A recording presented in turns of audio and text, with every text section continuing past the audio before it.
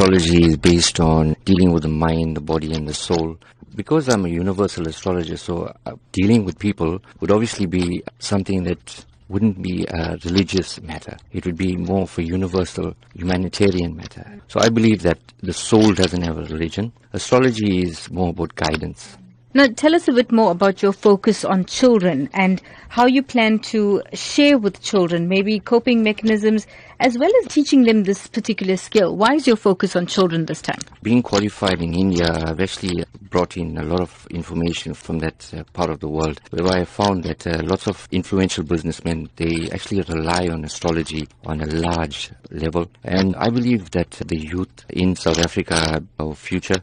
And if we give them a better understanding about themselves, not around us, we don't want to know anything around us. If we understand ourselves from within, we'll be able to adapt to the surroundings. From a teaching aspect in terms of astrology, I would actually advise them about character analysis, personality traits, more importantly about bringing out the best kind of qualities in them that will actually help them to grow and to become future leaders.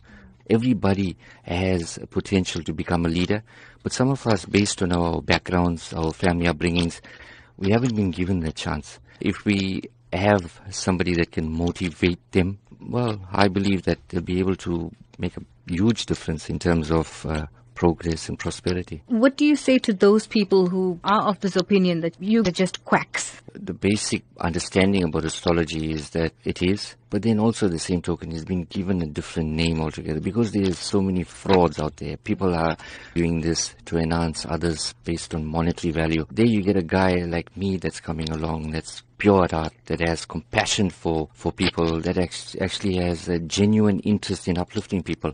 Now I want to take astrology into a different level. Even with my calculations, it's basically all scientific. And if you know, my kind of a background would be obviously something that is on an engineering level. So I am very adept in terms of calculations. Why have you coupled Vedic astrology with life coaching? From an aspect of mind, body and soul, I think it's very important that if our souls are nurtured based on our upbringings, our bodies shine.